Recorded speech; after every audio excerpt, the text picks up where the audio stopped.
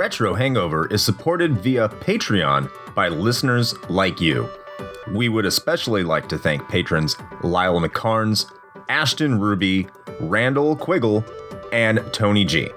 Your continued engagement and generous donations are deeply appreciated.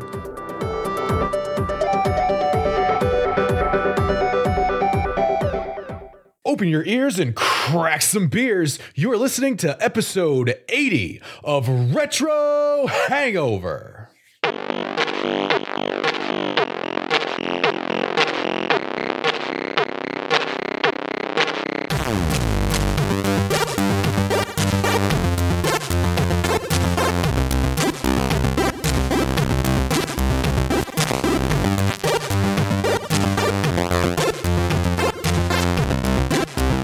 And hello, retro and classic gamers. Welcome to the podcast where we are hanging Hufflepuffs with halos for hookers hugging hitmen. This is episode 80 of the Retro Hangover podcast.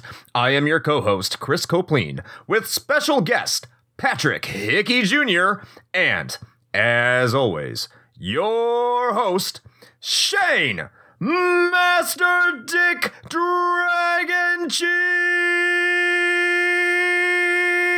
Koski. You know, I appreciate the fact that there is no sense or like semblance of, connectivity between any of the alliteration that goes into our intros. You don't know that. I feel like I do know that. But then again, you might just be on a completely different level from me. Is that what it is? Don't you ask questions about what I do with my hookers, man. It's my business. Well, you know what? That's fair. Man's business is his own. I'm taking care of them bottom bitches, yo. So welcome, everybody. This is the Halo episode, and we have an awesome guest on here today. It's Patrick Hickey Jr. Do. So go ahead and say hi, man. What's going on? How you doing? Doing good. Happy to be here. So could I also ask that you just remain as Duke Nukem for the entirety of the episode? I mean, I could, but then I'd have to buy like a bag of holes, mentholyptus or whatever, for tomorrow. So some Ricola. I could totally do it, but yeah. Okay. But yeah, happy to be here, guys. Looking forward to talking some Halo. Absolutely. So this is where we get into the what have we been doing lately and what games have we been playing. But you probably have no idea who Patrick Hickey Jr. is, and if you do, you should. Well, I don't know. That's a terrible thing for me to say because they should know because, yeah, you've done a lot of awesome stuff. So in case they don't know is what I should have said. Mm-hmm. How about you go ahead and explain to the people what you do, what you're up to, what you got. So my name is Patrick Hickey Jr., and I am the author of the Minds Behind the Games book series. Basically what I do is I find the developers of your favorite or sometimes not so favorite video games, and I tell the story of the development cycle. I do that by finding the programmers, the producers, the developers, the designers, the artists, the testers, and I get them to tell the behind-the-scenes story of how the game was developed. I'm currently, my fourth book, The Minds Behind the Shooter Games, is scheduled for a February 2021 release. Currently, there is The Minds Behind the Games, The Minds Behind Adventure Games, and The Minds Behind the Sports Games currently available. And the minds behind Sega Genesis games and the minds behind the Sony PlayStation games are forthcoming in the series, and I am currently secretly working on book 7 in the series. So I do that. And I'm also a voice actor and a writer in the video game industry. I've written the story for an upcoming retro shooter called Kroom, Kroom, and the animator on that game is Pete Paquette, and he was the lead animator on BioShock Infinite, so that's a project. I wrote the story for the game. Totally looking forward to that. And I am the voice of Padre Alexander in the Shotgun with Glitters series. The Padre. I play a Catholic priest with a certain surly attitude that just walks around dark mansions shooting people. So that's basically what I do in a nutshell. That's really awesome, excellent. Man. Quite the Renaissance man. I try. I'm also married, 2 kids, college professor. So yeah, busy. College professor, really? If you don't mind me asking, what's the topic? I've been a college professor for 15 years. I'm the assistant director of the journalism program at Kingsborough Community College. Before that, I was an editor at NBC. I've covered presidential elections, Olympics, Summer Slams, WrestleManias. I mean, I've done a lot of crazy stuff over the last 15, 20 years. Most excellent. All right. Well, as Chris said, we are very happy to have you on the show. You are of a caliber and an array of talents that we have yet to have here. So you are a welcomed addition to the show. Thank you very much. Happy to be here. What he said, I can't talk as eloquently, so I can't top. Yeah, that's why I'm reading the history. God damn it. I know. Nice. So at any rate, as Chris mentioned, we tend to talk about, kind of what we've been up to lately. So Chris, I'm going to toss it to you first. We'll get ours out of the way because, I want to know what you've been up to lately first. So, yeah, I've been playing the game for this week. I've been playing Halo, and wow, I know, right? That's shocking. Thrilling. Shocking. Fantastic. Yeah. But I've also been playing Trials of Mana. I really do enjoy it. I think it's a really good remake. I don't want to get too far ahead of myself because I'm going to be doing an episode for Retro Hangover Gaiden with right now it's slated to be with Backlog Adam of the Good, the Bad, and the Backlog podcast. He's a person who's in our Discord quite frequently, and he's been playing it. So I'm looking forward to do that episode because I'm having a really good time. So I'm looking forward to do that episode. I know it's another Squaresoft game. Shocker. I like Square games. Wow. I know, Yeah, right? crazy. It's RPGs, action RPGs. Hooray. And the other game I played was Castlevania The Adventure for the Game Boy, and Oh, I heard that one was really good. Is it really good, Chris? Did you like your time with that? here's what I need to say. I think it was in the Okay, Game Boy go on. episode where we had Seamus on and we got to the topic of Castlevania The Adventure or the Castlevania Adventure, or Yeah. whatever the hell it's called. And I said, it's not that bad, and he got all mad at me. He was right. He was right. You don't say. It's a terrible game. Huh. Yeah. Crazy. Yeah. Well, I there may be a chance that I will be joining you on that RH Gaiden if I get around to playing it, because what I'm hearing is that my $4 and some odd cents investment into Trials of Mana for my Switch was a worthy one. So I guess I should probably get on that. It's a very worthy one. You're going to have a good time. Just put it on hard off the bat. That's what she said. Yeah. Damn right. I don't think I will, but thank you for the suggestion. Just don't put it on soft. Uh-huh. As Patrick said, that is what she said. You need to put it on hard. You're not going to have a good time. No one has fun with soft. Not with that attitude. Okay, so other than playing video games, it's just been I don't like Christmas and New Year's happened. I guess that's been a thing, and that was that is a thing. yeah, we haven't even mentioned this is the first episode of 2021. So happy 2021, everybody! And somehow I managed to go through 2020 so far without getting COVID. So hooray me! That's an accomplishment. I haven't gotten COVID yet. Especially where we're located. Yeah, I guess. Okay, Shane, over to you before we get to Patrick, and he can close out the what we've been playing. What have you been up to, man? Well, outside of going back and playing Halo, I finally wrapped up my perhaps unnecessarily extended playthrough of Parasite Eve after having played through the story of it for the episode that we did on it. I decided I liked it enough that I was going to do the EX round, and I hadn't quite finished it by the time we recorded the episode, but I was determined to get through the whole thing, and not only that, but complete the entirety of the Chrysler Building, which I did, and I have to say, I don't recommend it. I don't think it was worth the amount of time that I put into it. I think cumulatively, I have about 45 hours into that game. A game, by the way, if you recall, takes maybe 10 to 12 to actually finish. So, I guess it's an accomplishment. So I've got that. Didn't we tell you not to do that? You say a lot of things that I hear sometimes. I don't know, man. Listen, like I said, I liked it enough that I wanted to keep playing it, but it actually did get to a point where I'm going to say somewhere around level, let's go with 40-ish out of the 70 in the Chrysler Building, where it was less of, I'm really enjoying this and I'd like to continue, and more of a, well, I'm this far, I might as well just fucking finish it. So, but it's done. It's done. And for the record, that last actual final boss was a bitch. It was difficult. Even with like completely tricked out weapons and armor, it still sucked. Which ostensibly might be the only real challenging thing in that whole game.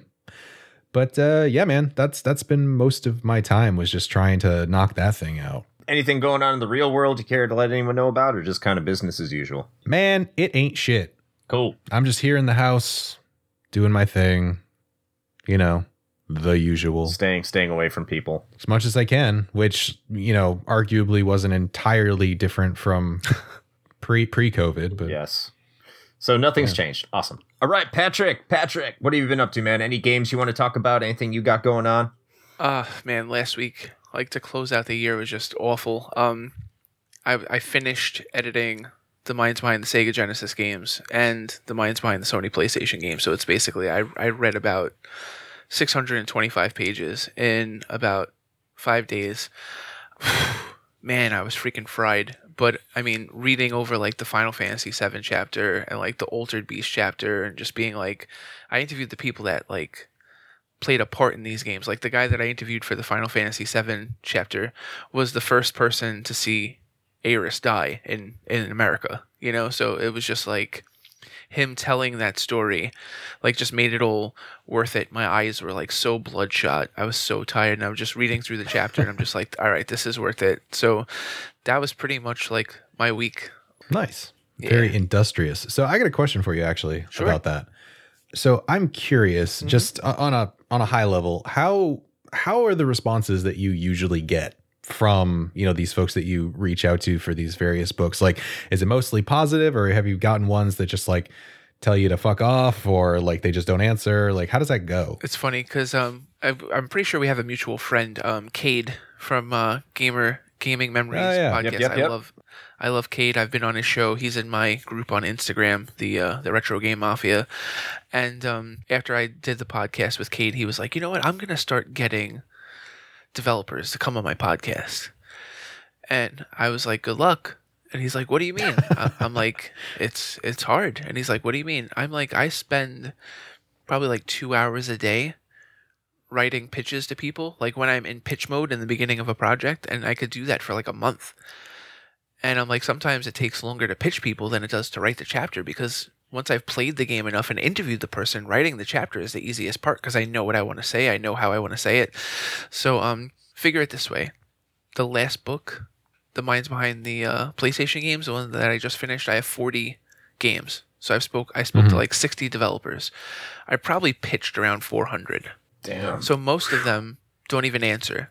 The ones that do answer, I would say like 98% of them are amazing. And then you have a very small group that are like, oh, I can't talk, or I'm writing a book myself, so I don't want to give you anything that da-da-da-da. But I mean, I have never run into anyone that I was just like, wow, what a dick. You know, like not one person. I ran into one person that was kind of like, they worked on Tomb Raider Legend on PS2. And I always think that game is pretty interesting, and I always play it, and I'm like, this had to have an interesting development cycle. And yeah, he was basically like, the video game industry brought me nothing but heartache. I don't want to talk to you. And I was like, oh. I mean, oh, I guess that's fair though. But that would have been a great story. I'm like, you know, I want to hear it. You know, so that's the only thing that I've ever. No, I've never gotten any like fuck yous or anything. Because you know what the thing is too, I'm super transparent. When I pitch people, I'm like, listen, this is what I want to do. This is how I want to do it.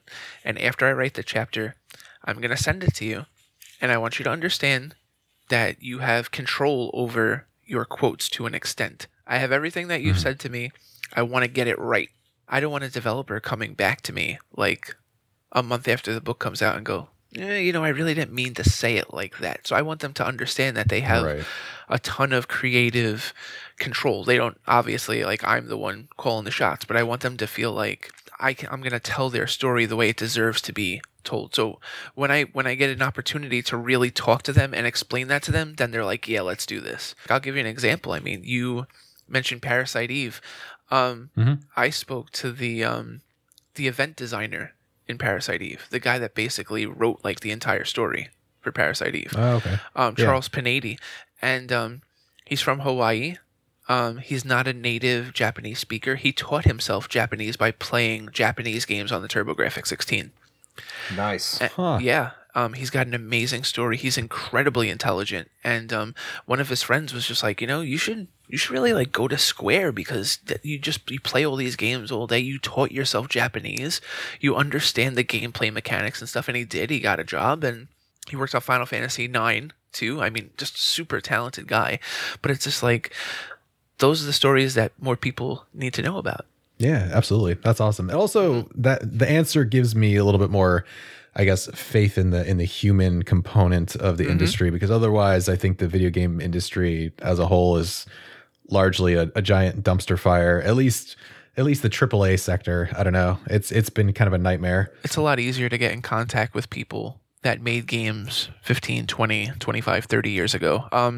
I will say, in the Minds Behind the Shooter games, the book that's coming out in a month, I have Call of Duty Modern Warfare in there, the new one, and that was probably like one of the most difficult chapters to get because there was just so much bureaucracy between the publicists, and it ended up like I just reached out to the developer. I was like, listen, do we have to keep going through this PR person? Like, can we just do this like ourselves? I'll send you the release, because she would just take days to answer, and she was great, but it was just like insane. And that was Activision. But then at the same note, like Sega is amazing to work with, and they answer right away. It's so weird. It's just so much easier when someone made a game like 10, 15 years ago, and you can just get a quick line straight to them, like through Facebook or LinkedIn, and you can just bullshit with them and talk to them like a person and have them tell you a story. Well, I think everyone's heard how much work this man puts into his book, so please find his books. You know the name of it. Go and buy some of them because, man, that's a lot of effort. That is a lot of effort. It's super easy. You just find me on Instagram, Patrick Hickey Jr., message me, start a conversation with me, start bullshitting with me. I'll send you the link. The link's directly in my bio, patrickhickeyjr.com. And there you go. And the cool part is when you order a book directly from me, I put cool shit in your book. So it's like you guys are from Florida, so I'd probably find some Florida Panthers cards or Miami Dolphins football cards that are probably older than you and throw them in there and stuff like that. So I really try my hardest or one of you guys is a wrestling fan, so I throw like a WWF like sticker or something like that from like an 80s pack that I found in like an antique store in your book, like something cool like that, and just to have a relationship with you. That's awesome. Also, do you take personal requests if the person doesn't give a shit about being in Florida? Sure. Asking for a friend. Sure. Well, see, that's the thing too. Great. Speaking of personal requests, I mean, there are so many games that are in my books because people message me on Instagram and Facebook and were like, why don't you get this game in a book? So it's like, I remember when I was making the list for the Minds Behind the PlayStation games, I forgot what game I confirmed, but it was like it was Crash Bandicoot. There you go. So I'm like, Crash Bandicoot's in. I spoke to the producer. Boom. So I'm super happy. And one of my closest friends goes on Facebook. He goes, yeah, but you didn't get Final Fantasy VII. And I was just like, you're a dick. This is why nobody likes you. This is why you have no friends. And then I made it like my goal over like the next week and a half to get somebody from the Final Fantasy VII team. And I was just like, boom, bitch, look, I got Final Fantasy VII. And he's like, well, what about, and I'm like, don't even finish that sentence. No.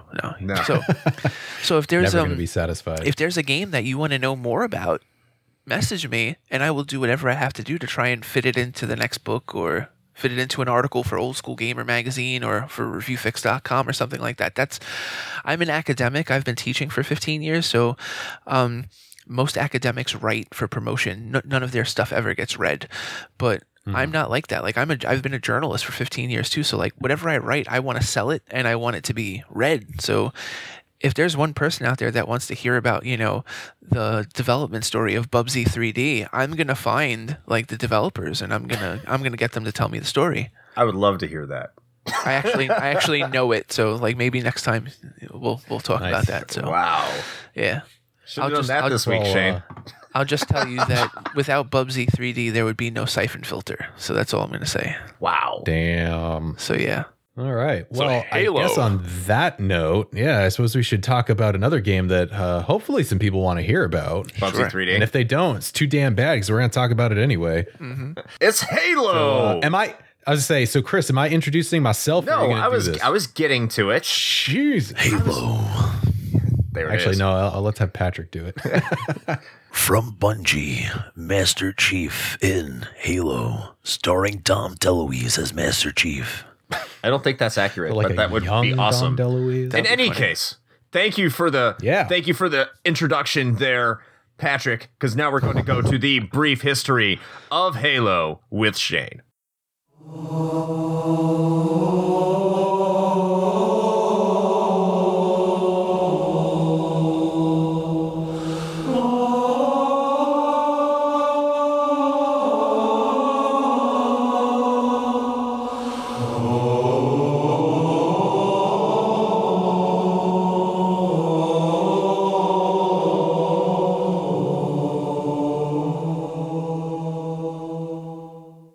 If you're one of the biggest tech companies in the world, it's generally a bad look if you announce a major console release only to have it wind up being a dud. To secure the best chances for success, you'd need powerful hardware, a spectacular marketing campaign, and, most importantly, a game so good that consumers and critics alike consider it a killer app. This was the precarious position Microsoft found itself in for its nascent Xbox in 2001. They had little trouble with the hardware and the marketing, but the all-important third pillar of this trifecta was still eluding them. After all, Microsoft Flight Simulator was not going to be winning any PlayStation fans over anytime soon. They needed something special, something genre-defining, and, perhaps even more importantly, something that you could only find on Xbox. The criticality of securing such a title at the time cannot be overstated. The console giants of days past were still reeling from the runaway success Sony was enjoying with its PlayStation brand. Sega, in what would become its last-ditch effort to claw its way out of the hole the Saturn put it in, were doing everything in their power to make the Dreamcast a thing. Spoiler, it did not, in fact, become a thing. Nintendo, on the other hand, had been summarily sniped from their lofty perch with the underperformance of the N64, and, in the Big N's typical Johnny-come-lately fashion, would finally be moving to an optical disc format with its upcoming GameCube. Entering the console market during this period, especially as an outsider, must have looked foolish. Unless, of course, you had a great game. Enter Halo: Combat Evolved. True to its eventual subtitle, Halo would go through several different iterations before coalescing into the shooter we all know today. The game would begin life in 1997 as an isometric real-time strategy, or RTS, title for PC and Macintosh, under the working title Monkey Nuts, leveraging the engine developer Bungie used for its Myth series. By mid-1998, the development team came to realize that controlling the units and vehicles directly was far more fun than letting the computer do it, so they pivoted the project to become a third-person shooter. Through some high-level contacts at Apple, Bungie was able to convince Steve Jobs to debut the game as a cross-platform release at the 1999 Macworld Conference and Expo. All seemed well for Bungie and their shiny new sci-fi shooter, but this was not meant to last.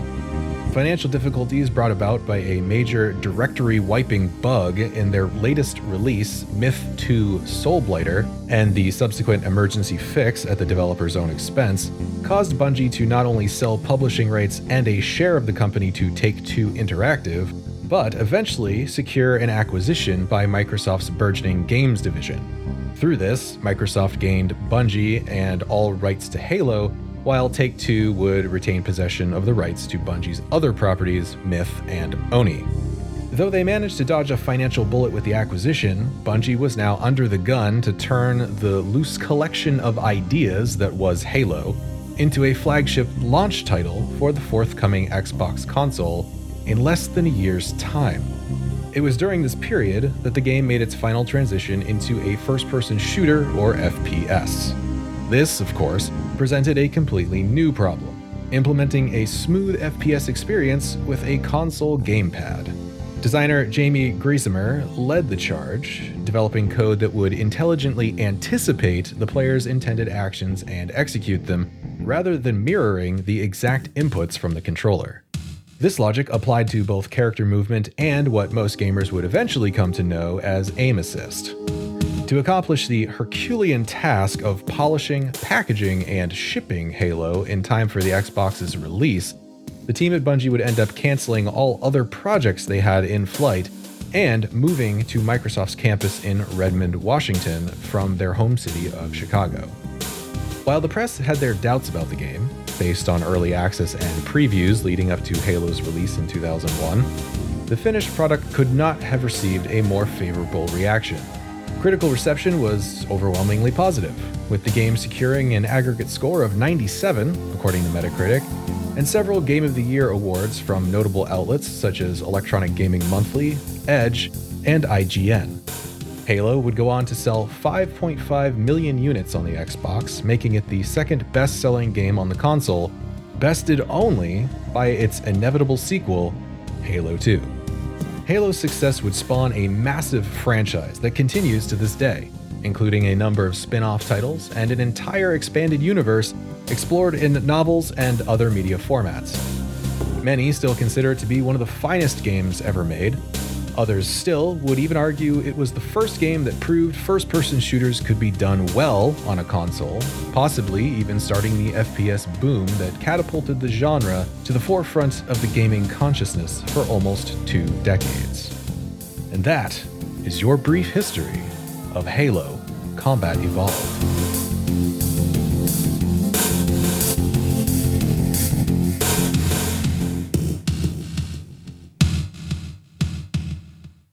That's quite a history. It is. Could you imagine playing it as an RTS? I think they did that with like Halo Wars or some shit. Yeah, they eventually circled back around to that. I feel like it was something that was intended to be exclusive for like Microsoft Surface or some shit at one point, if my memory serves me correctly. That's weird. I don't know. I'm sure somebody could fact check me on that. So we before we really get into personal experiences, Yes.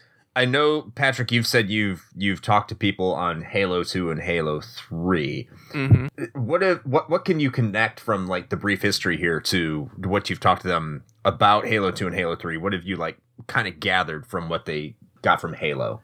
So what I've gathered is that Halo 1 obviously was the foundation of making, I mean, think about it. The Xbox even gets its name from like DirectX. It's a PC game engine. You know, it's PC gaming brought to the console, you know? So just getting the game to play like a console game was an incredible challenge. I mean, how many times have you guys played like Morrowind on the Xbox and you're just like, this is a fucking PC game. Like this still plays like a PC game. There's so many games on the Xbox that still inexplicably feel like PC games, you know? Halo aim assist, oh, so sexy. I'm telling you, I mean, it was a game that did something that only Legendary games do, which is cater to both a hardcore player and a casual player. And to do it in a genre like the first-person shooter genre, which is usually catered towards hardcore players, I mean, that said something super special. So from what I gather from Frank O'Connor, he was the writer on Halo 3, and he worked on Halo 2 towards the middle of the cycle, towards the end. They really learned from Halo 2 and Halo 3 how important online and multiplayer gameplay was going to be. And it just set the bar so high. So Halo 1 was kind of, let's make this work as far as like a solid single player game goes. And of course, we're going to have multiplayer in there and stuff like that. But they really wanted to focus on getting like the lore there. But truth be told, I mean, when you think about it, there's really not that much lore there. You know, there's not like, the story is kind of like you good, me bad kind of thing. You know, it's not this like but then when you think about it too, it's a relic of the time. I mean, name a first person shooter in that time period that has an exceptional story. They just didn't. So this was like Halo 1 was this was the kind of like test.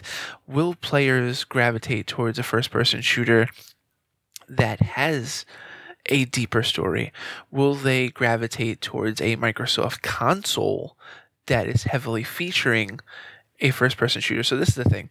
One of the people that I've spoken to a lot, she worked on Doom. She worked on Wolfenstein. She basically ported Doom and Wolfenstein to like pretty much every console you could think of. So like if you played Doom or Wolfenstein, you've played Rebecca Heinemann's version of the game. She broke it down for me, and she's like, great games have a 10% market share.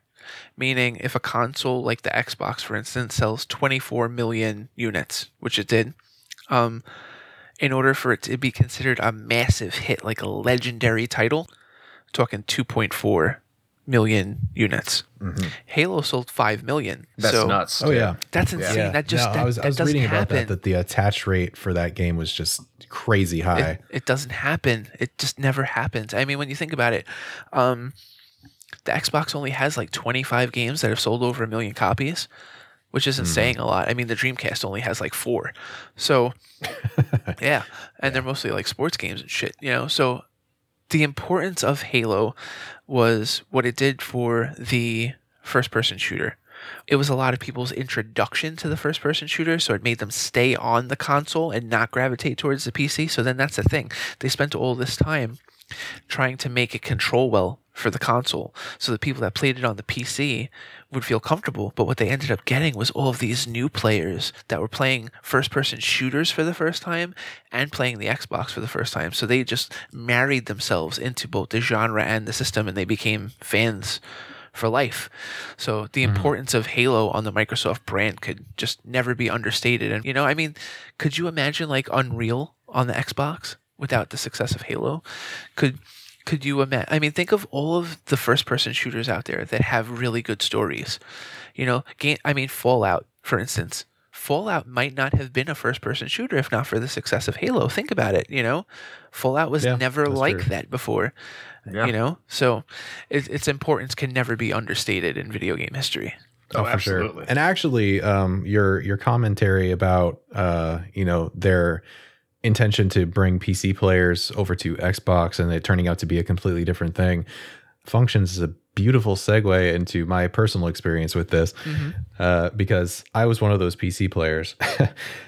So I had an interesting story with this one because I remember it very vividly. I will admit that there are a lot of things from my high school years and that I don't necessarily recall with great clarity, but this happens to be one of them.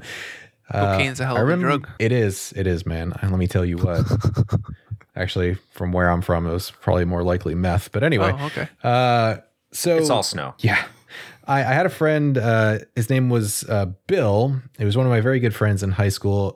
Also, sidebar, super weird to me even to this day that someone my age at that time was named Bill still. But I digress. He invited me over to his place. Actually, me and a couple of our friends, there was 3 or 4 of us, because he, let's just say, was one of the more affluent kids out of the friend group. Don't hate on the affluent kids, motherfucker. Yeah. I Well, say hate on listen, him. he Hate still on him. didn't get a 3-console Christmas like some people. All right. Yeah, that's Go to hell. crazy. Go to yeah. hell. Yeah. You have drug smugglers in your family? Like, what's going on? That's how they Well, they keep them eventually- inside My the wife console. bought me 2 consoles for Christmas one year. I got a Wii U and a PS3, and like I felt like shit for the rest of like the year because there was no way I was gonna top that because just I got 2 and then you got 3. Wow, I hate you. No. Okay, no. I got. Oh, I love that this story just keeps coming up and he Jesus gets pissed Christ. about it every 3 time. consoles. I got the N64. My sister got the Saturn back when they had like the 3-in-1 Saturn. Sega was trying to give them away. Please buy Oh, our that was console. great. Yeah. Mhm. Yeah, With and Daytona. and then my brother got a PlayStation. I didn't even know the PlayStation existed.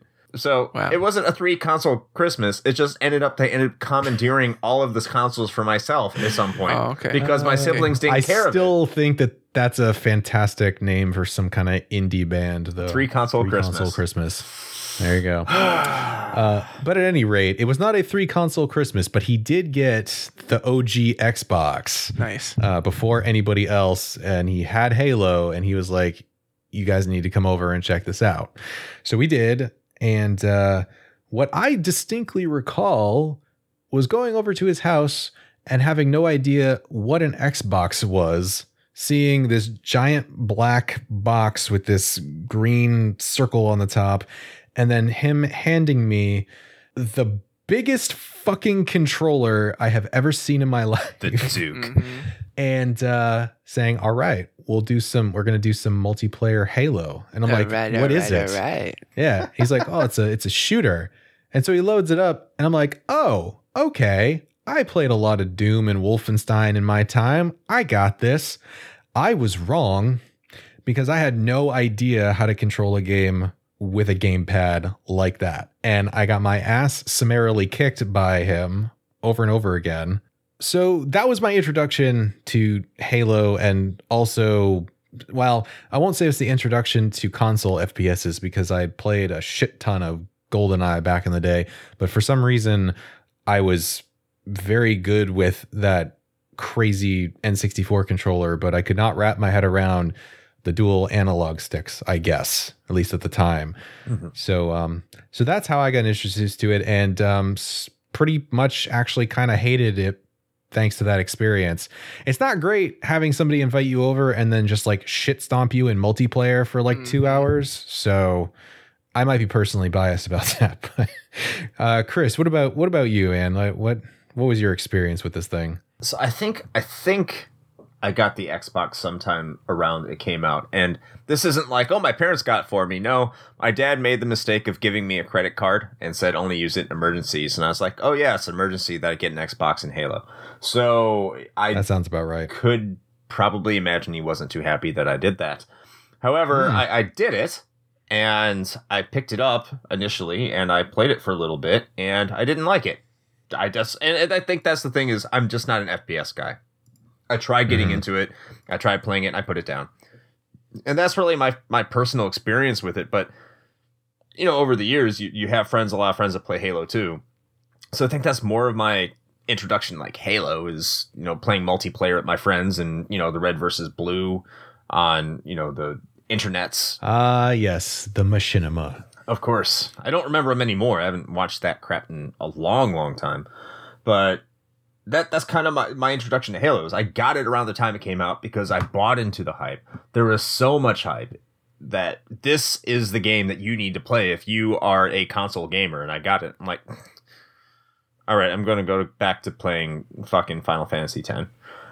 That was, I mean, I was into survival horror and RPGs. It just wasn't my jam. But that's fair. That's fair. I mean, outside of my own one personal experience, I then basically completely detached from the game. And the only thing that I experienced, even like tangentially, was a bunch of people in my college freshman dorm room running cables through the hallways to play multiplayer together on their Xboxes and playing a bunch of Halo. That was pretty much it. Couch co-op's still best. Couch co-op is still best. Mm-hmm. That's true. But yeah, put it down, and it was hard because I don't like playing games on. I mean, it's hard for me back then. And we'll get more into probably the gameplay a little bit later. But it's very hard for me back then because I don't like playing games on easy because my pride is stupid. So I always play things on normal, and I just I couldn't make it very far, and I was like, fuck this game, and moved on to other things. But I have, I played it for this episode, and I found out it wasn't everything I really put it down for. Well, and so I think, especially being, an RPG fan such as yourself, and I am in a similar way, although I think more Western RPG, less JRPG, but the point still stands, is that I think one of the things that we both appreciate about, those types of games is the story. I think that's what tends to bring us back to it. Yeah. And as Patrick kind of pointed out, he was talking about his discussion with some of the folks that were involved in, the subsequent games. The first one was very much a foundational game, and it established some of the lore, I think, for the eventual extended universe. Mm-hmm. But by and large, at least from my personal experience, I just felt like the plot for Halo itself was just very threadbare and incredibly generic. Well, and I know that's not glowing, but that's just kind of how I felt about it. I don't know, Chris, what were your thoughts on kind of the plot and writing that we kind of see presented in this game? So just the thing is like when it starts you off, it has this expectation that you know what's going on in the world. I haven't gotten around to read the manual. I'm not sure what the backstory is in the manual, but I know there was a novel that came out before the game released to try to establish the world of, Halo and everything that was going on. The weird thing is that the game kind of expects you to know these things.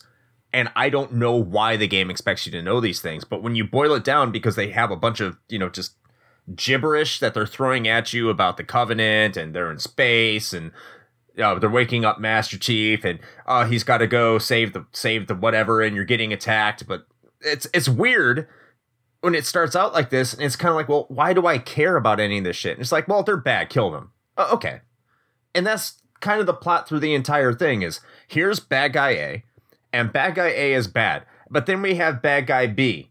And bad guy B is bad too. They're worse than bad guy A, but they're both still bad. They're both bad, and you got to kill both of them. And I'm just thinking the entire time, like, why do I care? What is going on? Why? Like, because I don't really know the plot of Halo 2 and Halo 3, because of course I just never had. I played the multiplayer, I didn't play the campaigns. So when I'm looking at this plot, it's asking a lot of the player to get invested into the lore, but it's not giving any reasons for the player to get invested to the lore. So all you're doing is you're just kind of moving from point A to point B because the game is telling you to, rather than you actually giving a shit about what's going on with the plot. Yeah, I found myself, as I was playing through the campaign, kind of almost the auditory equivalent of my eyes glazing over every time I got more exposition dump, mostly from Cortana. Yeah. Just because you're right in that I kind of had a hard time bringing myself to really care about how the story was progressing, because it just didn't, I don't know, I had a hard time, I guess, connecting with it. It was just very, kind of bog standard sort of sci-fi, like these are aliens and they are the ones what to do the bad things and we should probably shoot them. And then also these guys are even worse, so I guess let's take care of that also. The flood. Kill them all. Right, exactly. But and you could make the argument, and I know that somewhere in a comment section or something, or in our Discord, because some of our folks are that kind of asshole who will totally bring this up, that you don't necessarily need, a very deep plot or anything for an FPS. I mean, because hell, again, you go back to something like Doom. It's you're a space marine, there's demons, go do the thing, right? And my argument for that is, yes, you're right. You don't necessarily need it. But I feel like the reason that game and other games of that ilk stand on their own without an engaging plot to keep you invested is that they are leaning incredibly heavily on their gameplay to keep you hooked. And from my perspective, I did not feel like Halo's gameplay was engaging enough to keep me that interested. But again, that might be, that might be coming back to something after the fact, right? Because let's be honest, we've all been spoiled by the things that Halo itself helped to inspire. So of course there's going to be iterative progress, right? Plus, if you want to go a story route, you had Half-Life, and I felt like they fell short of what Half-Life did in 98. And this is 3 years after the fact. So if they really wanted to have a good narrative, they had... you could tell they played it. Look at the design. They have like the mine crabs and all that shit. I don't know if that was in the original Half-Life or not, but you can tell the people at Bungie played fucking Half-Life. They definitely played it. Yeah, if you're a game developer at that time and you haven't played Half-Life, then you should just not work in the industry. Especially for an FPS, yeah. But then I think, too, comparing any story from a first-person shooter to Half-Life from, 98 to, 2003, just, it's not fair. It's not fair. Except for, the only thing that comes, even close or even succeeds, does better is, Deus Ex, So, yeah. Yes. System Shock 2 as well. Yeah, and System Shock, but considering we talked about this before, console first-person shooters in terms of story, yeah. Very low bar. Very low bar. Halo set the standard, and we might consider that standard to be like incredibly low now, but I mean, the original intention for Halo's story, I mean, we can see it in the beginning what they're trying to do, but they really can't achieve it until Halo 3. So Right. again, and in terms of like being a tech demo, I mean, Nintendo is a master of giving somebody a tech demo, like just like some pile of dog shit, and then like rubbing like Princess Peach's like bow on it and selling it for $50, you know? So it's just like, this is something that's gone on since like the beginning of video game history. Oh, yeah. I mean, absolutely. Halo is kind of like, look at what I can do. I can't do it that great yet, but look at what I can do. And in terms of like, have you guys ever seen the first screenshot of Halo? Yes, it was at the one with the Spartan and the rifle, and I think a very early Warthog. Mm-hmm. Yeah, And it was just like, wait, there's gonna be like that sort of like cool shit in this. Like that's what this was. This was basically like if you ever watched a TV show, Home Improvement. This was Tim the Toolman Taylor. Like every time you played Halo, it was like you know, it was just like more power. Like the way the game ran for the time, I mean, it was a thoroughbred, you know. And then two, using, I mean, you talked about this before, using both analog sticks at the same time. I mean, it could be disorienting for a lot of people, but like for me, I was just like, oh my God, this is the way a first person shooter is supposed to play. I fucking hate using the keyboard, you know, and the mouse. Like this is like, I strongly disagree with this sentiment. I highly prefer WASD mouse. see, the thing is too, I grew up, I didn't get 3, you know, consoles for Christmas. Fine. Fine. So like I remember playing like one of the first person shooters I ever played was like that fucking Chex first person shooter that just hell free yeah. with American Online like 4.0 or some shit, and I was just like, how is this a video game? Like I hated playing games on the PC with the keyboard. I hated it. So it's just like, yeah, being able to experience like a first person shooter with the controller like that, I mean, it was cool for me. So using that as a segue into like the larger kind of discussion around just the gameplay elements of Halo, I think one of the things, because I feel like Chris and I are being kind of harsh on the game, but I wanted to point out that there were definitely some standout things that I noticed even to this day, going back and playing it now, that I think deserve at least a mention. And that is the AI routines that were, you know, put into the game for the enemies. I think it may not necessarily have been the first, but it was definitely one of the first that at least comes to mind for me, that, you know, implemented something like this where your enemies were actually smart enough to take cover and attempt to flank you and actually use strategy, which for the record is annoying as shit, but like also kind of impressive. Well, that's kind of what you want too. So the other thing is that you have the Flood, and the Flood doesn't use strategy. So the Flood just rushes you. But that's... Do they flood? They flood you with stuff. But that kind of keeps them, like, they're not supposed to be presented as like really thoughtful beings. They're not a thoughtful species. They're just mindless they're parasitic Koopa Troopas, you know. Exactly. They're just trying to take over whatever they can. So they're mindless. So that's why you don't see them like trying to flank you or trying to do it. They just run towards you. So that's an interesting thing about the AI as well. Whereas the Covenant tries to be a little bit more intelligent about how they attack you and how they take care of you, the Flood just rushes you. They just bum rush you or Zerg rush you, as the term eventually became. And the AI is really good for the time. And again, I didn't play a lot of FPSs back then, but what you got from Doom and GoldenEye is you see bad guy just runs to you and shoots, and you just got to have some twitch mechanics in order to counter react that. Right.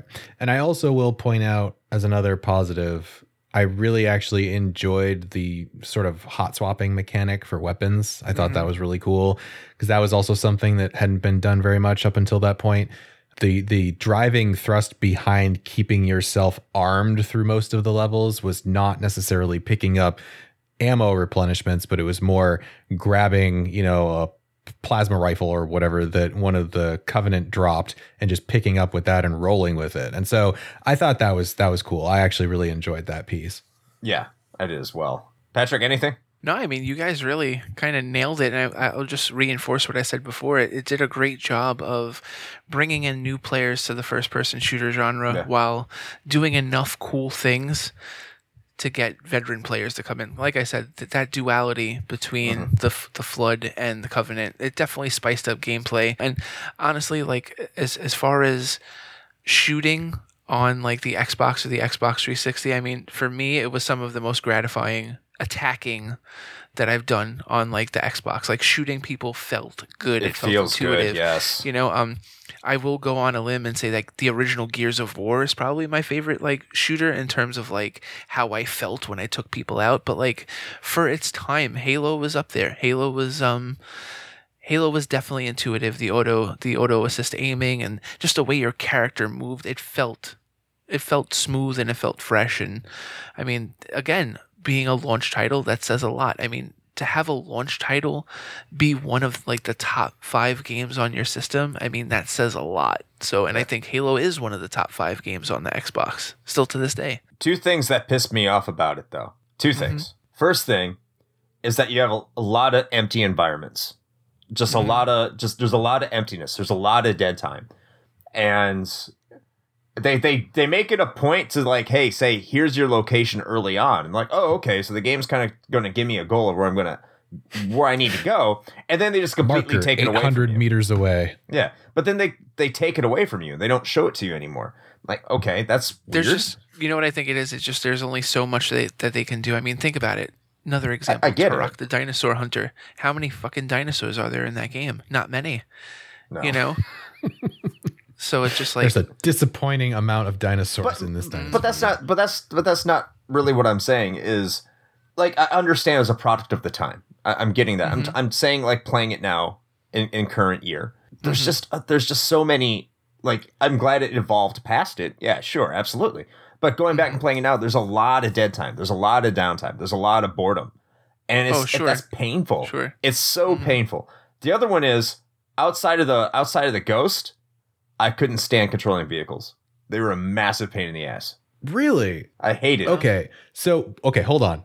But before we get to that part, let me talk just real quick on your first point, and that is that while I do agree with you that I think that there were some sections of the game that probably could be shortened down a little bit because there was just a lot of traveling for ostensibly no reason, I think that based on what we kind of learned about the history of this game, I think that was an unfortunate side effect of a lot of the content cutting they had to do in order to get this thing out the door on time. Because if there's nothing else that kind of identifies Halo, it would probably be lofty goals and missed opportunities. And that's because when they first pitched this thing, I mean, outside of not being an FPS, it was a third person over the shoulder shooter, but they pitched this thing, and actually it was in the same article from that picture that Patrick was talking about, where they were also talking about, hey, you know, Halo's going to be this open world. It's going to have its own fauna that exist and live on the planet. And there's going to be changing weather. And they had all these things they wanted to do with it. And then, you know, their little snafu with Myth 2 came about and screwed them to the tune of about $800,000 to fix that bug. And so they had to find somebody to basically bail them out. And that's where they ended up with Microsoft. And suddenly they had a very, you know, truncated timeline to get this thing out the door. Less than a year. So if I had to make an argument, right. So if I had to make an argument for it, you know, I guess in its defense, I would say that it's probably a victim of those particular circumstances.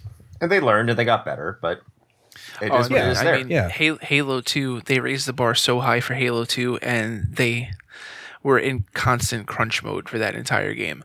Like, you would have thought that they would have learned from that. But, I mean, some teams work their best when they're under tremendous amounts of pressure, and that's exactly how Bungie works. If their back isn't up against the wall, then... And Halo 2 and Halo 3, back's definitely up against the wall, and that's why those 2 games are probably the 2 best games in the series. Okay, so what you're saying is I need to keep Master Chief Collection installed so that I can go and play 2 and 3. Okay, got it. You should play 2 because everyone loves 2. Everyone says Yeah. 2 is the best. Absolutely. All right, so Patrick, I have a question for you. Sure. All right, so because you were kind of there, you were the one that was kind of saying that this is something that's probably one of your top Xbox games, right?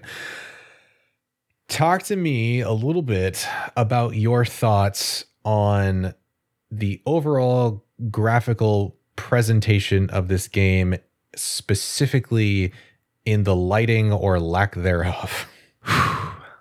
Certain parts of the game I can't see shit. Okay, so we're all on the same page. I think we're all there. Fantastic. Like, Okay. there are certain parts in the game where I'm just like, I don't do drugs. I've never done drugs Fair. my entire life. I am completely like CM Punk, straight edge. And I'm just like, did they really like do this like this? It's like, there's definitely times when like I was screwing around with like the settings on my TV just for Halo. You know, well, no, that's not necessarily true. There's some parts in Morrowind too that are like incredibly muddy, like muddy textures and shit like that. So again, sign of the times. But at the time, it was awesome. It was awesome. You know, now we can totally look back and be like, what the fuck were they thinking?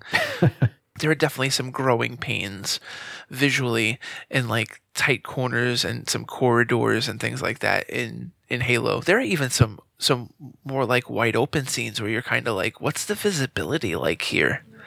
You know, like, and then people like kind of come out of nowhere and you're like, is this a survival horror game or is this like a first, you know, like, is this like Dead Space like 5 years before like Dead Space was thought of? Like, what's going on here? It seemed like Yeah, I really wish that, Master Chief had a headlamp or something. I don't know. he does. So in the beginning, they're like, hey, use this flashlight mechanic like it's fucking Doom 3 or something. And like they almost instantly forget about it. It was only present in like the first 2 levels that you have to use the flashlight. And then the Shit, rest I of the totally game, forgot that even existed. You're right. My God. yeah, you have a flashlight. Nobody uses it. No, You know? no one does. And It's I like think the alone in reason dark. is, you know, here's it's because the candle. No one uses just it. in general, the game is so fucking dark. I had to adjust the gamma on my TV, not the brightness, not the contrast, the gamma, manually going to the gamma for my TV in order to see shit in this. So by the time I got done with the gamma, I didn't have to use the fucking flashlight. Oh my God. Well, see, and the thing is, playing this on PC, I was playing the Steam version, as I mentioned, the Master Chief Collection, and the cool thing they did with that is the tab key on your keyboard just hot swaps between the old and the new graphics, which is great much better, because well, the remaster is awesome. The graphics are great, and they definitely learned their lesson where they're just like, hey, maybe we need to brighten this shit up a little bit. And so that's great. There's way more color involved, like, all the fancy shit. But what it does also is just throws that into very stark contrast when you like hit tab and swap back in like, especially one of those like outdoor jungle areas that you go through. Where with the remaster, it's just like, look at all this like ambient green lighting because you're in a jungle and don't definitely not ask the where case. that's coming from. It's fine. And It looks then more you like swap a swap back. in Halo. in the Yeah, and then original you Halo. swap back and you're just like, oh, this is like pitch black and I think there's maybe a plant there. I don't know. I can't tell. So let's move on to how the music and sound design was. And I know when I wrote in the notes, I hadn't made it as far. I would have to say, when the music is there, it feels really epic. It feels pulsating. Yeah. It feels pounding. I'm Absolutely. like, yes, absolutely. And I actually do like the voice acting. I know Shane says he does not. But the thing is okay. I didn't say I completely dislike it. okay. But the thing is that the music just, why isn't there something just a little bit more present throughout the game?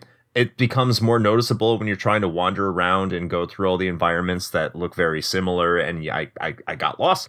And it's just like, I wish there was something more here than nothing. It got to the point where the silence was more irritating than necessary. And that's my only really complaint with the sound, because other than that, everything else is fine. Weapons sound fantastic. Voice acting for 2001 is very good. Absolutely. So I was like, why is it so quiet? It's fantastic when it's not quiet. Well, okay. This goes back to, I think, at least 2 episodes now that we've covered this exact same topic where we talk about the use of silence, right, in games. And I won't say that in every case in Halo, the silence was used purposefully, because I don't believe that it was. But I will still argue for the value of having silence because it gives you that contrast for when something is meant to be exhilarating, and it at least does that. And to the point where actually it caught me off guard a few times, because playing with, over the ear headphones, and then all of a sudden this like, banging butt rock track starts kicking in, and I'm just like, oh shit, what's going on? And, so I think it did its job. I will agree that I think maybe it could have used maybe just a little bit more ambient, music in the background, but I will agree that what is there is really great. And anybody from that time period who played Halo at all probably has that theme song stuck in their head forever, because it is just, it's iconic. It's so good in its simplicity. It's so good. It's just real great. It's like when you think about it, like all great soundtracks are incredibly simple and they get stuck in your head like right away. It's just like I was walking with my daughter today. We were walking to the post office. I was mailing some books, and she goes to me, play Mando. So she's like, I just put on the Mandalorian theme as we're walking. I felt so badass. I'm like walking with a 3-year-old, Yeah. And it's just like when you look at that score, it's so simple, but it's so beautiful at the same time. And then like when you really focus, there's like layers, and I feel like the Halo theme has the same thing going on. And you said before the voice acting is definitely underrated. But what I will say about the silence, so this is one of the problems when you work in crunch and you don't get enough time to finish a game. So like quick example, Howard Scott Warshaw does E.T. in 5 weeks. And speaking to Howard about it, he basically told me he was working 20 hours a day for 5 weeks. I mean, that kills you, Yeah. About 3 years later, I spoke to Robbie Fulop, who did Missile Command on the Atari 2600, which is considered like one of the greatest ports of an arcade game of all time. And he had done Space Invaders before for like the Atari 8-bit, and it was like considered one of the worst ports. So I said, well, what was the difference between the two? And he was just like, time definitely played a big role. He goes, for the Space Invaders game, I just locked myself up in the room and I just finished it. I didn't care what anybody said. I just did my job, and that was it. He goes, but for Missile Command, he goes, Howard was down the hall and he was locked in a black room for 20 hours a day and didn't speak to anybody, didn't interact with anybody, was solely focused on his game. He goes, what I did was, he goes, I would develop for a couple hours, and he goes, I would open my door and I would have somebody come in and tell me what they liked, what they didn't like. And he goes, I really learned a lot from the other people that were there. And that's what made Missile Command on the Atari 2600 so good, because he had the time to do that. Mm-hmm. When you have other people that aren't on your team playing the game and voicing their honest opinion, and they want your game to be a success because you work for the same company, you're able to fix a lot of those little things. Or sometimes you may see something that nobody else sees. These guys, I mean, we discussed it. I mean, they had really like less than a year to take a strategy game that went from strategy to a third-person shooter to a first-person shooter. I mean, that's and then on new hardware that they don't have any reference point for. Exactly. Yeah. It's so easy to look at somebody else's work and be like, all right, so we want to make a game that's kind of like this, but is really like this with our twist on it. For Halo, it's just kind of like, yeah, we're making this they were creating something from scratch. That's always the hardest. Like, imagine the first person that said, oh, you know what? This like little white thing that just came out of this chicken's ass, I'm going to make this into something. I mean, that's kind of like what Halo was. Yeah, we're going to make a first-person shooter, but on this hardware that nobody really knows what it's capable of, and we're going to add a plot, and we're going to add this and that, and it's just so many things could have gone wrong, and a lot of things did go wrong, but for the most part, I mean, so many things went right. Oh yeah, for sure. And again, like like we said, time was really the determining factor for a lot of what ended up happening with this game. And actually, quick fun little tidbit about that I happened to learn today, actually, talking about the sound design and everything. Part of, and you'd probably never know this necessarily if you didn't find this out somehow. Playing the game, you'd never see it. But one of the time saving things that they kind of did with it too is the Covenant voice lines. And I do that in air quotes for this audio only format. I love it. Yeah, thank you. It was actually just reversed voice segments from, I think it was the Sergeant. Yeah. Yeah. And they slowed it down by, I think, 25% and then reversed it. And that's what they used because they just needed to reuse the assets that they had, at the time. So you didn't like again, a perfect example of like working with, the things that you had at hand. Yeah. You didn't like the little guys running around. Why not? Like you didn't like, oh no, they're going to kill me. I loved it. It was great. Listen. All right. Loved it. You want to get me off on a tangent about this because why the fuck do they know English? You got to edit Chris? it. Why do they know English, Chris? Because they're sentient beings and they're very good at learning and they want you to understand. You don't want them to kill you. They're trying to get your sympathy. Listen, man, it was like cute. It was cute the first time I heard it. And then after that, I was like, these guys are annoying. And also, why are they speaking in English? I want some extended universe explanation that there's just some like universal translator built into Master Chief's helmet. Are you the guy who complains at Warcraft 2 when the orcs know English? So what is Master Chief like the dog from Up? And maybe... Well, he is now in my headcanon at least. Maybe Master Chief has a fucking babblefish in his ear, okay? Yeah, sure. You know what? That would be a perfectly acceptable explanation. I just want something. Well, they don't have to tell you he has a fucking babblefish. It's just installed in his hardware. The babblefish is there. He can understand what these little weird creatures are saying. Oh no, he's gonna kill us! Okay, there it is. There it is. Babblefish. Babblefish confirmed. I made the lore. Great. All right. Well, on that note, I suppose we should step to the last portion of our discussion, which is our brief summation of whether we feel like this game holds up today or not. And Chris, I'm going to put you on the spot first because I want to end things with Patrick. Listen, before I say this, I want everyone to understand I'm not a big first-person shooter fan. So before you crucify me, understand that. Sure. It's not going to change my opinion. So look, I'm not supposed to be bored during a first-person shooter. I'm just not supposed to be bored during a first-person shooter. There were many parts during Halo I was just bored. I was just not having a good time. And I was just like, please let me just get to the next level. Levels are too long. They feel like they drag out.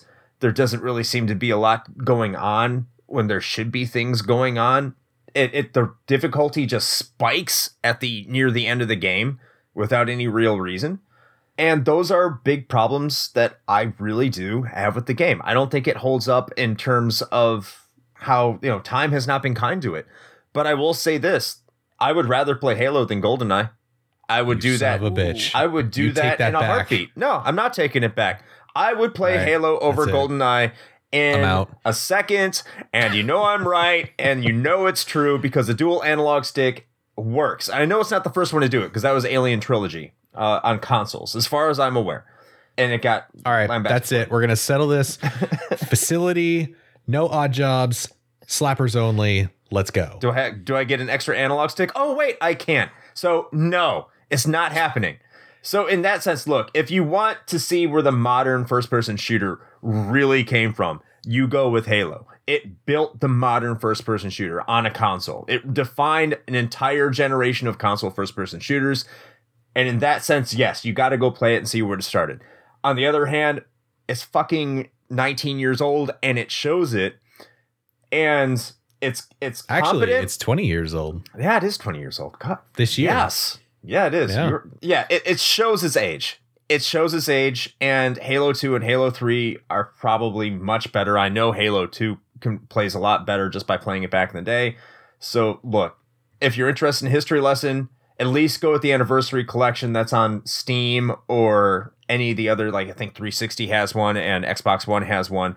Go there, play it there. You'll be a lot happier than what you're going to get with the original on an Xbox or with backwards compatibility with an Xbox 360. All right. How about you? Yeah. So I guess I'll echo most of those same sentiments. It's tough going back to it. I'm just going to be real. We've had just about 2 decades of advancements since then. And even as someone who's not necessarily a huge FPS player, because I'm not really, outside of a couple of old ones, it was rough to go back to and play just because of the things that Chris kind of pointed out. Is it playable? Yes, absolutely. Does it look 10,000 times better in, the Anniversary Collection or the Master Chief Collection, however you pick it up, with the remaster? For sure. And if you're gonna experience this game, I would absolutely recommend experiencing it that way. However, I am going to say something slightly different, which is I am of the opinion that you can 100% appreciate Halo for everything that it did for not only gaming as a whole, but FPSs specifically, and console FPSs even more specifically. You can appreciate that from afar. You don't necessarily have to go back and play the campaign, because as Chris mentioned, I have to say the same thing, that even at the 8.5 hours that it took me to play the entirety of the campaign, it felt like it overstayed its welcome. And I think it's because some pieces really could have been tightened up. There were some parts where I felt like it just dragged on too long, or I was just going down one too many hallways and just shooting guys over and over again. And it just kind of got old. And, but like we said, we've had a lot since then.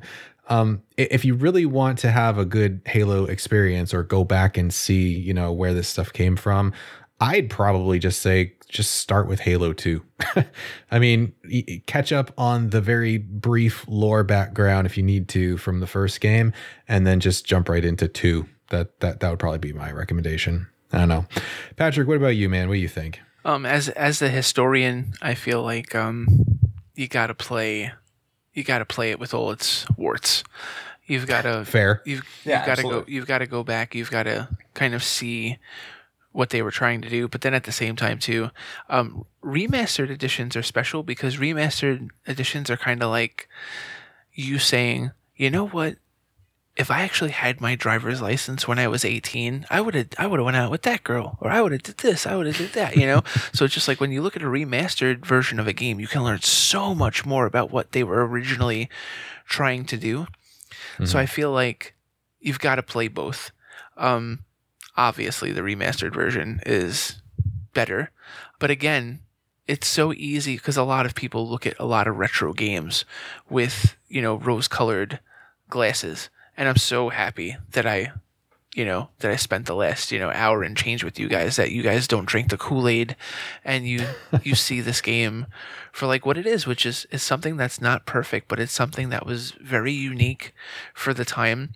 And, it's the beginning of the industry establishing the first-person shooter as a viable genre on the console market, because anyone that's played a first-person shooter on PC knows how influential they are. I mean, before Doom, what the fuck were people playing on PC?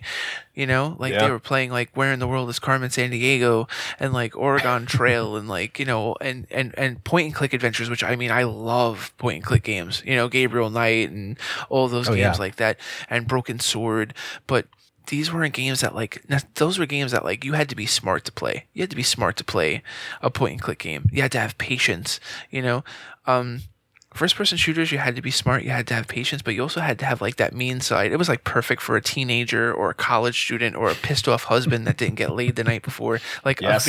a video game player, So for that to transfer from the PC to a format like a console where more people could play it and more people could experience it, that should never be lost, that Halo played a huge part in that. So, yeah. 100%. Well said. All right. So I think that brings us to the very end of this episode. So before we officially wrap things up, hey, Patrick, man, thank you so much for joining us. Thank you so much. You dropped a ton of knowledge bombs. Thank you. Throughout this pod, man. And I was just listening to you through some of this. I was like, man, this shit's so fucking cool, man. I'm so happy you joined us. Thank you. And provided some background. So please, please, please let the people know where they can find you, where they can buy your books, and whatever you want to put out there for people to get to you on the internet. Awesome. So the books are available wherever fine books are sold digitally. So Amazon, Barnes and Noble, Target, Walmart, Indigo, Books A Million, Thrift Books, like wherever you can buy a book online, you can get my book. However, the best place to buy the book is patrickhickeyjr.com, because what's going to happen is I'm going to get an email that you bought the book, and I'm going to interact with you. I'm going to email you and ask you like some of your favorite games and stuff, and I'm gonna sign your book for you. I'm gonna write something nice inside your book. I'm gonna sneak goodies into your book, because I want to build a relationship with you. I want you to follow me on Instagram at Patrick Hickey Jr. I want to know why you play games. You know, like I want to have that type of relationship with you. Because that's what video games are supposed to do. They're supposed to bring people together. It's supposed to be an exchanging of knowledge. Like you learn, for me at least, you learn so much about somebody when you find out what kind of games they like, you know. And it's just like we're in a time period that just really sucks ass. Like people just like, oh, you're a Democrat, don't want to talk to you. Oh, you're a Republican, oh, I don't want to talk to you. Oh, you're not getting the vaccine, I don't want to talk to you. I've never gotten into a conversation with somebody where it was like, oh, you play Pokemon? I don't want to talk to you. It'll be like, oh, you play Pokemon? Wow, you're a loser. But what else do you play? You know, like gamers have this different mentality with each other where they're just accepting and they want to get to know each other. So it's just like my books are about the developers that made these games, but they're also about the people that made these games. Like one of the stories in the books, in the Genesis book, is from Dave Perry, who was the programmer for the Aladdin on the Sega Genesis. And he just talks about how that cycle was so short and that he slept in his car for most of it. That sucks. But Dave Perry is 6'8". So it's just like, when you think about it, like you got an NBA player sleeping in a little shitty car trying to like make a living. You know, so it's just like my books are about the games and how they affected society, how they affected the industry, but how the people that made them played a role and how those games influenced their lives too. So it's about all of those things bringing people together. Awesome. Thanks, man. Yeah, and no as problem. for us, if you are listening to this show, then that means you found us. So congratulations and welcome. Hi, how are you? Nice that you're here. But if you'd like to engage with us more, there's a couple of ways you can do that. Our particular favorite outside of Instagram, much like Patrick, is you can hop into our public Discord and chat with the other folks there, including our lovely, lovely patrons. And you can do that by going over to bit.ly/RHP chat. That will give you an invite into the arcade floor, and you can come in and say hey. And speaking of the patrons, if you happen to, for some crazy reason, like what we do enough to show your support in that kind of fashion, we would, of course, be eternally grateful. And you can do that by heading to bit.ly/RHPatron. Depending on which tier you choose, you can get a whole bevy of awesome extra stuff like bonus audio content that we release every other week out to an exclusive RSS feed, as well as some other cool swag. So feel free to check that out. And one more thing, we do have our merch store. That's at bit.ly/RHP merch. You can pick yourself up a pretty nifty beer stein or a t-shirt or a bumper sticker, whatever you like. Give them as gifts to your friends. Surprise your grandmother. I don't know, whatever you want to do with it. Chris, you got anything you want to say before we shut this thing down? You can also find me on Instagram at Zodiac XODYAK. A lot of the stuff I post there also mirrors on the Retro Hangover podcast site. So reach out to me. I prefer my main site to engage in, but I'll engage you on both sides. So wherever you want to go to, follow both. Have a good time.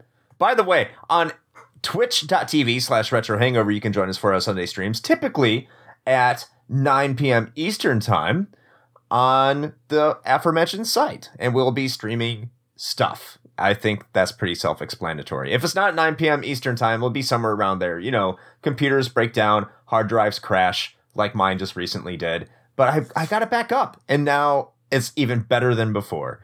So we'll be there if you're there. There you go. We'll be there if you're there. There it is. Also, shout-outs to the Region Free Gamers podcast and Grand Rapidians podcast and Secret Levels podcast, because they give us shout-outs on their show. It's only right to do the same. And they are awesome. Absolutely. Yes. They are awesome. All right. And with all of that being said, until next time. Play with your Master Chief large joysticks.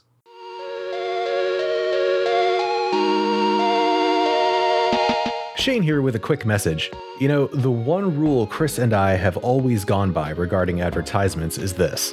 It has to be something we use and can personally vouch for. If you know me, you know I love coffee. And Bones Coffee Company has been my go-to for home brewing for quite some time now. Their small batch beans come in an impressive variety of flavors like Mint Invaders from Chocolate Space, or Electric Unicorn, which I swear tastes exactly like Fruity Pebbles. And the best part? No added sugar or calories involved, just natural flavors infused right into the beans themselves. Build your own sample pack of 5 4-ounce bags to find out which flavors speak to you, or jump in head first with full 12-ounce bags. They've even got K-Cups. Step up your homebrew game with Bones Coffee by visiting bit.ly/RHPBones. That's bit.ly/RHPBONES.